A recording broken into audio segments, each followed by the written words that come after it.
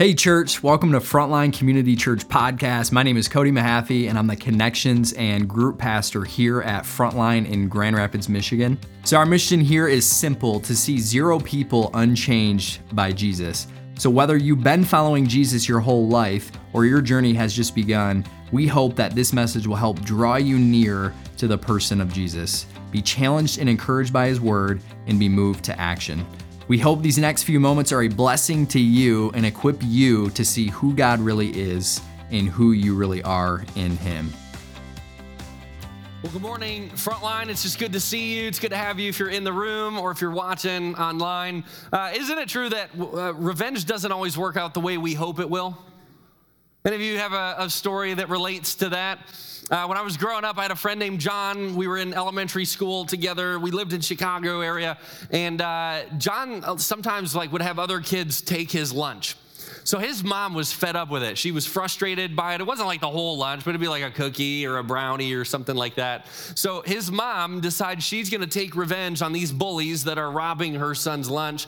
So she bakes this entire batch of brownies, right? All of us maybe have done that before, right? We like a good brownie. But she added one ingredient that made these not good brownies. In fact, they were horrible brownies. She added Tabasco sauce.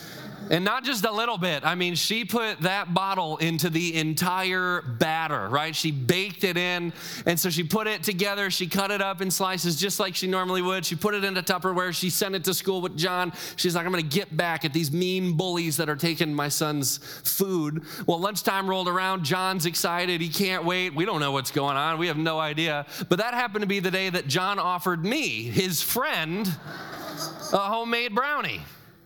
So I take it and I'm looking at it going, this thing does not look normal, right? I don't know what a healthy brownie looks like, but it was not a healthy brownie. It was kind of sticky and mushy and had this unique odor to it. I gave it away to somebody else. I was like, I don't know, this seems weird. You eat it. I licked my fingers, and when my mouth was on fire, I'm like, John's not a good friend.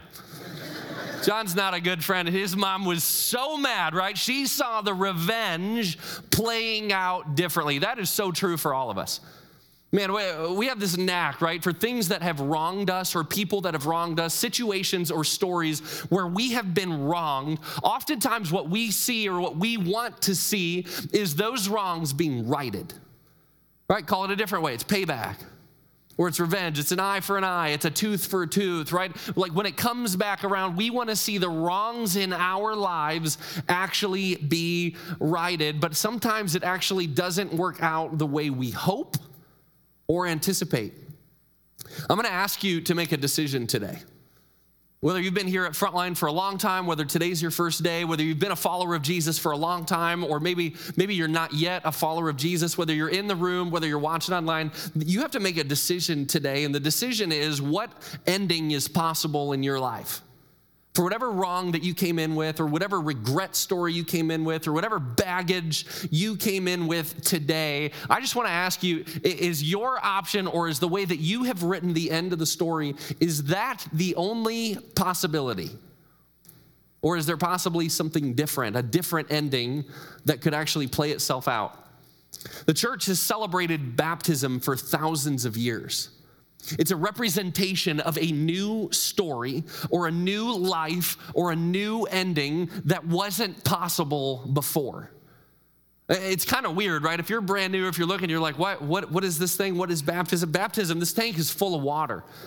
What we're going to do later on in this service is people who make a decision for Jesus, who say, hey, I've made him Lord of my life. They will come up, they will sit in here, and it's a representation outwardly what God is doing inside of them. And we as the church will celebrate because it's as they go down into the water, it's death to the old life, death to the ending that we came in thinking is what it was going to be, death to sin and brokenness. It's death. And then when they come out, it's a new life. It's a representation of a new life, of a life following Jesus in which a different story becomes possible. I'm going to ask you to make a decision later on in the service. And the question I'm going to ask you is, do you believe that's possible for you? We've been in a series, it's called Redeem the Dream. We've been tracking through the life of this man named Joseph. But when the story started, he wasn't a man, he was a boy. He was 17 years old. He was this young boy. He was the favorite child of his father. He had 10 other brothers. They hated him. couldn't stand him. Part of it was because he just carried himself kind of with this arrogance. He said, God gave me these dreams, and the dreams that I had was all of you are going to bow down to me. He was already the favorite of their dad, but the idea of bowing down, right, in reverence, like, we're older than you, dude. The idea of bowing down to their little brother upset them, infuriated them, frustrated. It happened over and over and over. He kept sharing these dreams with his brothers until finally one day his brothers took revenge. They said, we're going to right this wrong. We're going to get rid of this kid. We're done with this story. We're going to take the pen into our own hands. They throw him into this pit. He's out there in the field. He's away from the protection of mom and dad. They throw him in this pit, and they try to figure out, what are we going to do? How are we going to get rid of him? Because we're done. We're done with this. We're done with this story. We're done with him. How are we going to get rid of him? And just then, there was this caravan that was coming in, and it was a caravan of slave traders. They were on their way to Egypt, and so one of them gets the idea, and he says, I got an idea. Let's just sell him. We'll fake his death. We'll come up with this story. We'll tell our father this lie. We'll take his coat that dad knows and everybody knows this is only his coat, right? It's special. It's full of colors and it's different. We're going to take it. We're going to kill an animal. We're going to sprinkle blood all over it so it looks like he got devoured by an animal, and we're going to sell him and get rid of it. We're going to take revenge and we'll be fine. That's exactly what they did. Sold him into slavery. He gets shipped off to Egypt. He will spend the next 20 years before he ever sees his brothers again. And in those 20 years, he's a slave. He's wrongfully accused. He's imprisoned for things he didn't do or didn't deserve. He gets forgotten about us. So as we talked about last week, there were two men in the jail with him that had dreams, and Joseph interprets both dreams for them. And his one ask, his one request was, please don't forget me when your dream comes to fruition. And they forgot. So the dreams that he interpreted were two high-ranking officials of Pharaoh, the most powerful person in the world probably at the time. Years go by, they had forgotten Joseph, but one day Joseph had a dream. Or not even Joseph, Pharaoh had a dream that he needed to be interpreted. And the high-ranking official with Pharaoh said, I remember a guy that can interpret dreams. He did it for me. In fact, he asked me, don't forget me. But I forgot about him. Pharaoh, I bet this guy could interpret your dream because no one else in all of Egypt could interpret it. So they bring Joseph before Pharaoh. Joseph interprets the dream. He says, here's what it means. There's going to be 7 years of plenty, of harvest. There's going to be a 7-year abundance, and then we're going to move into a period of 7 years of famine where people will be starving. That's what God said. That's what God is revealing to you through your dream, Pharaoh. And what does Pharaoh do, or how does Pharaoh respond? Pharaoh says, you're in charge. Pharaoh puts Joseph in the second highest position over all Egypt. This is a true story. Second highest position over all Egypt. Imagine being Joseph, having all of the authority, all of the power, all of the influence, and he's carrying with him all of the baggage of a lifetime of being wronged. What would you do in the position of power if you had the ability to right the wrongs that were done in your life like Joseph had the ability to do so? Check out how this story goes. It's Genesis 42, starting verse 6. Now Joseph was the governor of the land, the person who sold grain to all of its people. So when Joseph's brothers arrived, they bowed down to him with their faces to the ground. Put yourself in Joseph's shoes, right?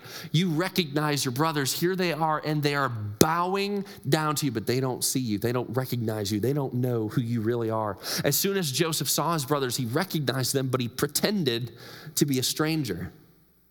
And he spoke harshly to them. Where do you come from? He asked. From the land of Canaan, they replied, to buy food. I mean, you can see Joseph, right? Starting to wrestle here. Like, I've dreamt of this day. I've thought about this day. I've prepared for this day. I've waited for this day that I could get right.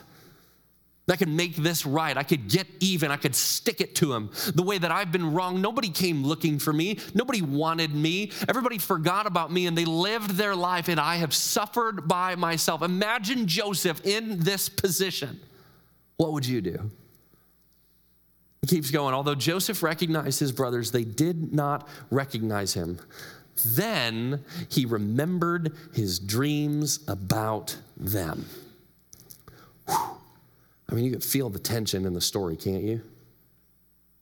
20 years later, Joseph was sharing these dreams 20 years earlier, going, hey, someday you're going to bow down to me. I had the dream. It was from God. I know it's from God. Someday you're going to do this. And they so rejected him and the dream and the calling that God had even put on his life. They so rejected it that they got rid of him. And now fast forward all these years later, and the tables have turned. Who do you find yourself rooting for in this story? I mean, what do you want to see happen? When I read this story, I mean, I started reading it a couple weeks ago just to get ready for it. I find myself on Team Joseph. Anybody else? Like you just want to see him win. But not like a little win, not just like, okay, you guys are mean, we're sorry, and then they all leave, right? Like that's not what you're cheering for. It's like what you're cheering for is vindication, for justice, for some sort of explosive righting of the wrongs. Right, like maybe you're cheering for Joseph, and you're like, Joseph, just nail it to him, right? Throw him in prison, flog him, beat him, interrogate him, waterboard. I don't know. Like, what would you do in this? They've sold his life for nothing, equivalent to like a piece of cattle, like a cow. They've equated him. They're so worthless. They've so pushed him aside, and they never come looking for him. Like, what are you cheering for in this story? As I'm reading this story, and even for the last weeks, you just go, man, like I can relate to part of that. I mean, can't you? Like all of us walk in with something that somebody's wronged us. There's some sort of inequality in the scale. Somebody cheated on us, or somebody fired us, or somebody left us, or abandoned us, or wounded us. All of us have this thing. Just put yourself in Joseph's shoes. When the tables turn, what do you want to see happen? But maybe you're one of the few people in the room that's actually cheering for a different ending. Maybe you're one of the few people that actually thinks a different ending is possible. See, Joseph in this whole series is not meant for us to relate to. It's so tempting though, isn't it? It's so tempting for us to go, I can relate to Joseph. I can understand Joseph. I have a story like Joseph or similar to Joseph. I have pain. I have brokenness. I have woundedness. I have wrongs that have been done to me in my life, and I want to see those fixed. So many of us, we can relate to Joseph, but that's not the role that Joseph actually plays in this story. The role of Joseph is actually meant to point us to the person of Jesus. So if you want to find yourself in the story, you're not Joseph, you're actually Joseph's brothers. We're all Joseph's brothers. We all come in today, whether you want to admit it or not, whether you're realizing it or not, we have all wronged someone. We've all done something, wronged someone, taken something, rejected someone, inflicted damage on someone, wounded someone. We all actually have a wake of destruction behind us. And I actually think we're a lot like the brothers, because oftentimes what we do or how we think or how we process is in the way back of our minds, we're aware of what we did, but we're always waiting for the day that it's going to catch up. Can you relate to that at all? The sin that you had that nobody knows about, right, in your past, decades earlier, the addiction that has played itself out in your life, but at this point you've kept it under wraps. Maybe you left a spouse, nobody really knows you from your former life. Maybe you abused your body in a certain way and you're wondering, is there a day that it's gonna come back and it's gonna catch up with me?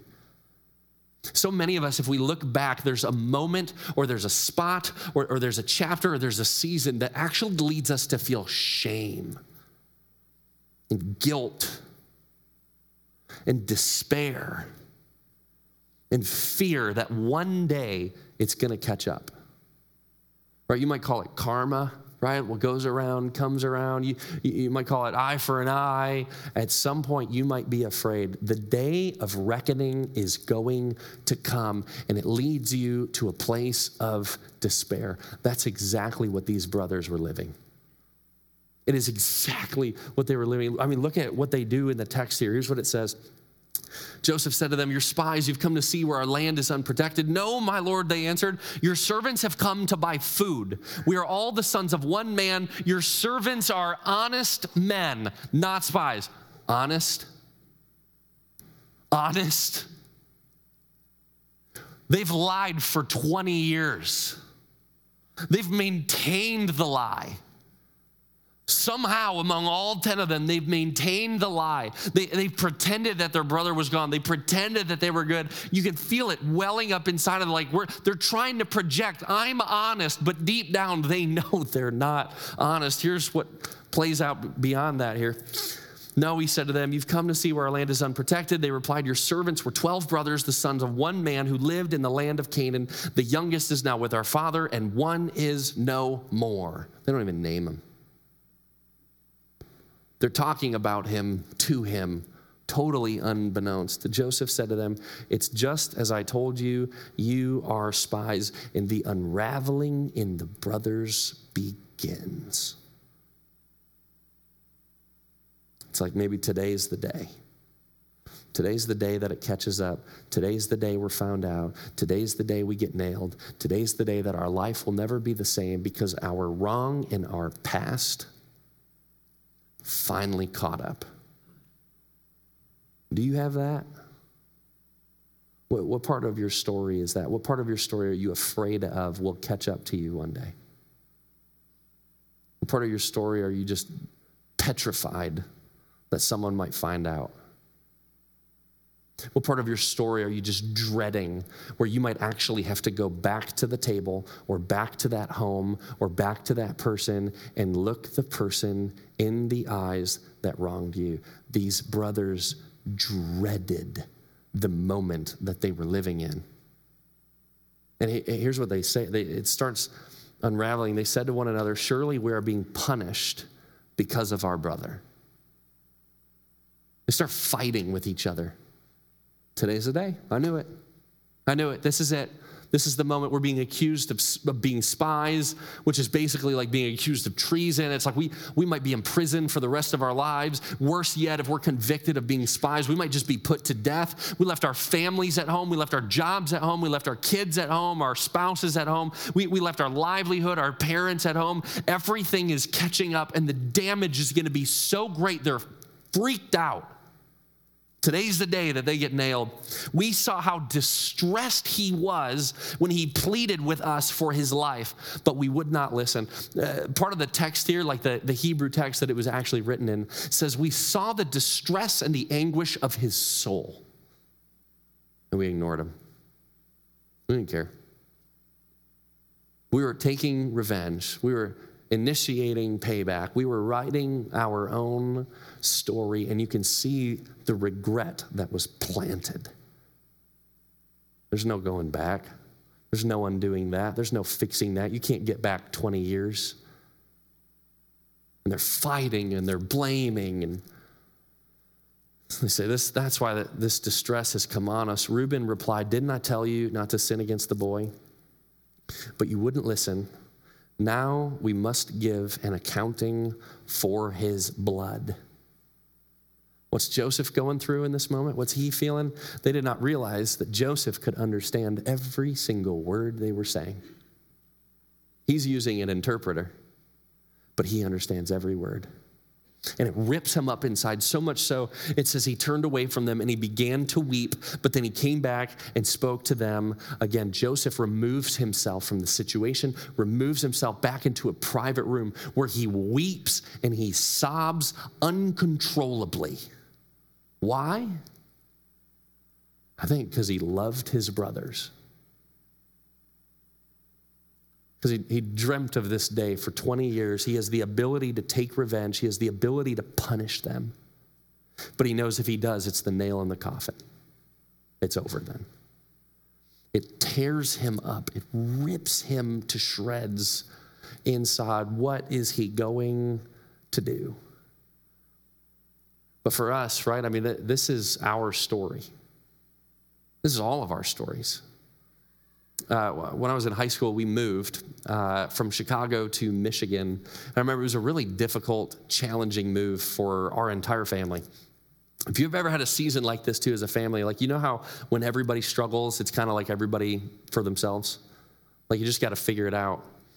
What I did in that season, I have 3 younger siblings. I've seen like videos of myself, like at family gatherings or parties. You ever like see a video of yourself and you're ashamed of how you treated the people around you? Or you're ashamed of like the words you said or the words you used or the demeanor. As I remember that season, I was so hard on my younger siblings. So hard. I have this picture of a scar that's on my hand. And I remember it from this season. I remember I was being so awful to my brother one day that I was literally holding his hands, and like the eyes, when it talks about the eyes, like the distress that Joseph had, I remember seeing that in my brother. And he took his nails and he put his hands on the outside of mine and he clawed my skin so deep that it left a scar for the rest of my life. My grandpa was visiting just over the weekend, and I remember he pulled me aside in this season and he said, "David, I want to tell you something." My grandpa's like my hero. He pulled me aside and he said, "If you treat them like this, they will hate you for the rest of their life." That bugged me. I mean, that hit me so deeply because actually I loved them, but it was not how I was treating them. And I started hearing like, "David, you might be doing damage right now that will catch up to you and it will punish you for the rest of your life because they will hate you for it." It was like this fear, like maybe one day this is actually going to catch up. What is it for you? I mean, maybe it's an abortion. Maybe you had an abortion, you kept it a secret, you didn't tell anybody, you've lived this lie, or you projected yourself. Maybe you haven't even told your spouse that you had that or done that, and your deepest fear is that they might find out or somebody in your life might find out.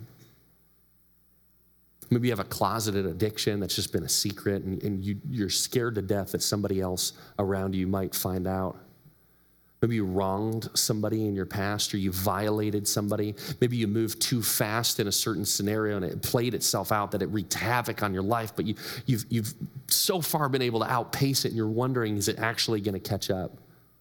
Maybe you abused your body when you were younger and you're wondering, man, the abuse and what I did to it, is there a day that I'm going to get a diagnosis that it's finally going to catch up? So often as we look back at our lives, we look back at the brokenness and the valleys and the pain often comes with it is despair because we are terrified of when those decisions will finally catch up. Maybe it's your kids. A failure to be there or to be present, something you said, something you didn't say. What is it for you? What is it that you're terrified someday might actually catch up?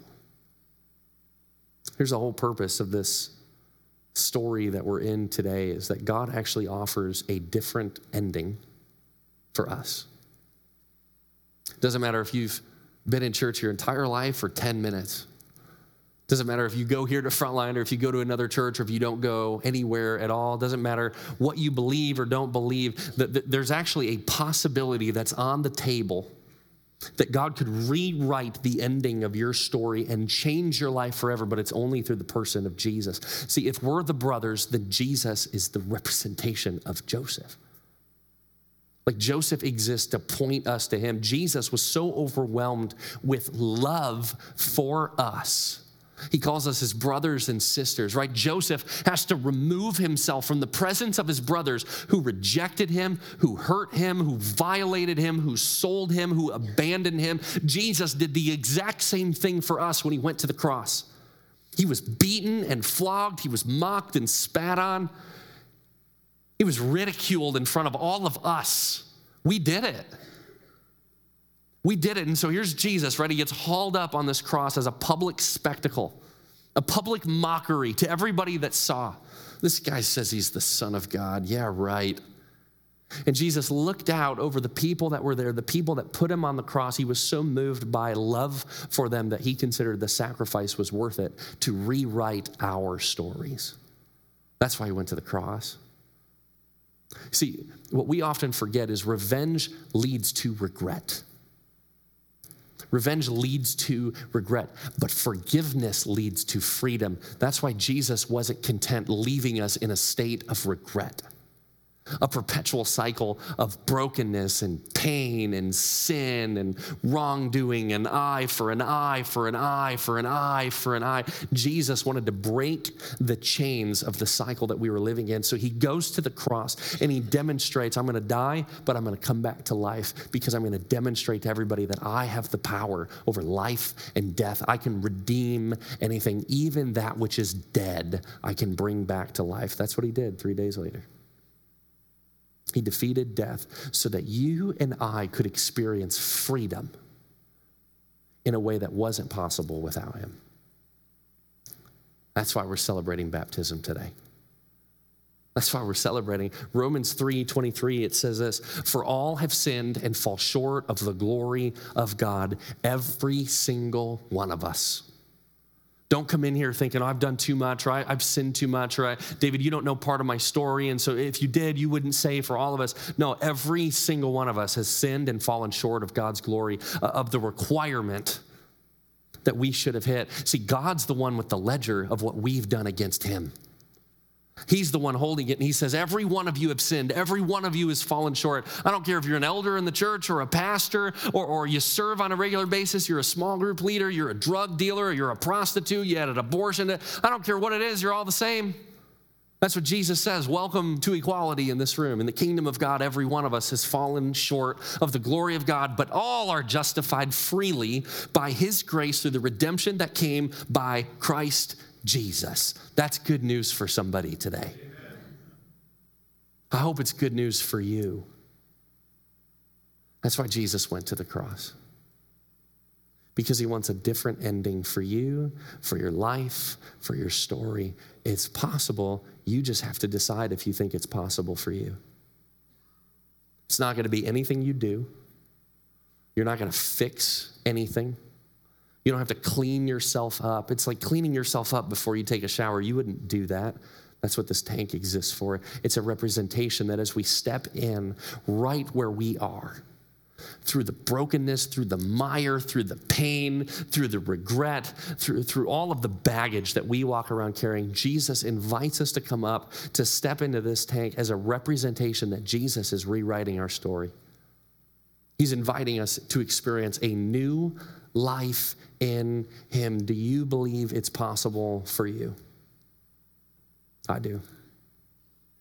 We're going to celebrate baptism as the church has done for thousands of years. Jesus invited his followers to do this. He commanded them. He said, all authority in heaven and earth has been given to me. Therefore, go and make disciples of all nations, baptizing them and teaching them to obey all that I have commanded you. This is a representation of a new story that is possible for you in your life. I just want to ask you, is today the day that you need to stand up and step up and say, I'm done trying to fix it. I'm done trying to outrun. I'm done trying to avoid the outcome of my past. I'm ready to just accept the grace and the freedom that only comes through Jesus. Is today your day? I hope it is. On December 23rd, just a few weeks ago, I got to baptize one of my favorite partners in ministry I've ever had. She about kicked my door down 2 years ago. She said, we need a ministry here for single moms, and moms especially that have had an abortion. I said, okay. I mean, you convinced me. I don't need a lot of convincing beyond that. She goes, we need a ministry here. She started a ministry here. It's called Cradles of Grace. And it ministers to moms who have had an abortion, contemplated abortion, or ended up keeping the baby, but then they're living a life of just singleness at this point, raising these kids and hopeful for a better future. What Cradles of Grace does is it leads them through a study, through a Bible study that points them to the person of Jesus. Do you guys know that in less than 2 years, we're the largest group of Cradles of Grace here in Grand Rapids?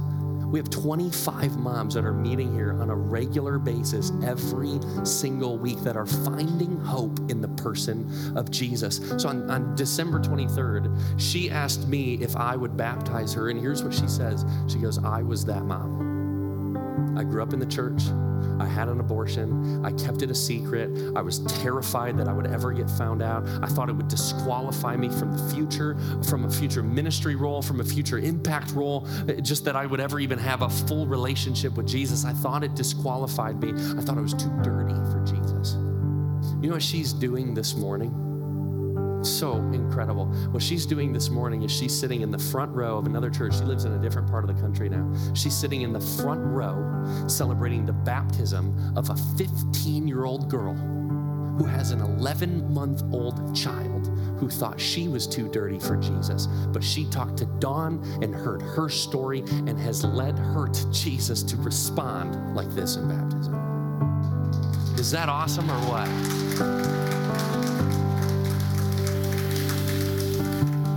Not too dirty for Jesus.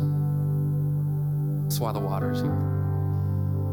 This represents death to life, a new story, a new ending, a new beginning.